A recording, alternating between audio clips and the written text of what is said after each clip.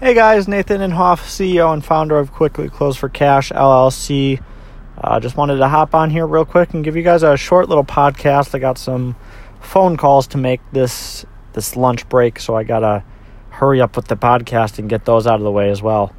Real quick, I wanted to apologize for no podcast yesterday. I was doing a ton of property research, seeing what I'm looking to invest in, things like that. So I was tied up with that, and I wasn't able to make time for a Facebook video or a podcast or even a blog. So I didn't get any of those uploaded. But today we're changing that.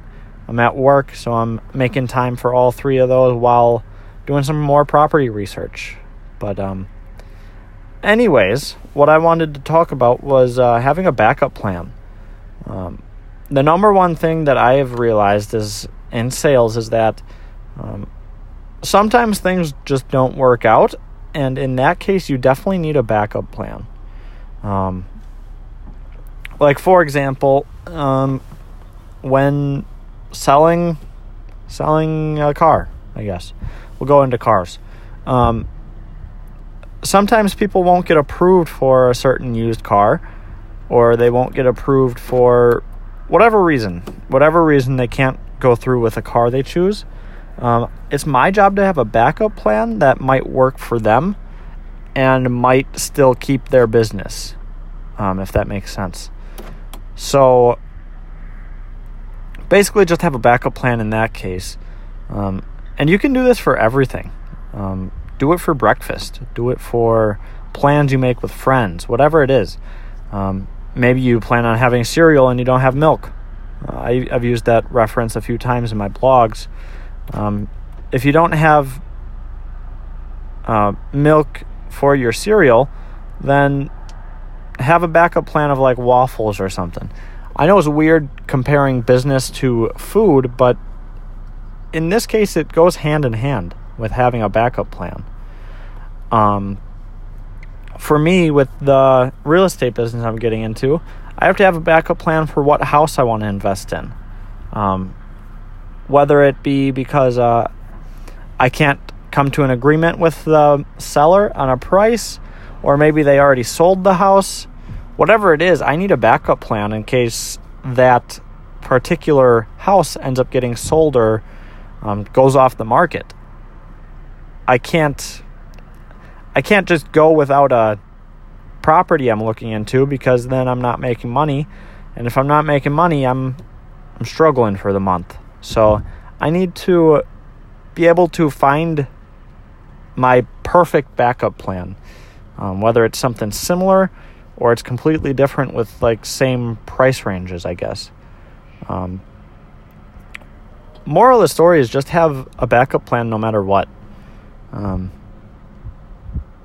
It can be said for anything. If you're planning to take your car to work and it's broken down, have a backup plan of taking the bus or something. Or maybe if you're in a big enough city, taking the trolley car. If you're, I don't know, what's another good one? If you're planning on working out, have a backup plan of working out outside if the gym's closed. There's so many things that you need backup plans for, and it's amazing how many people don't actually have backup plans. I know I was one of these people for a while. I didn't have a backup plan for the longest of time. But when my first business failed, the social media marketing, I realized that a backup plan is essential.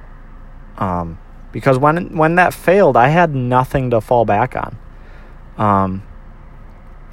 And yes, I do preach that you push yourself until you truly succeed, but sometimes it just doesn't work out that way.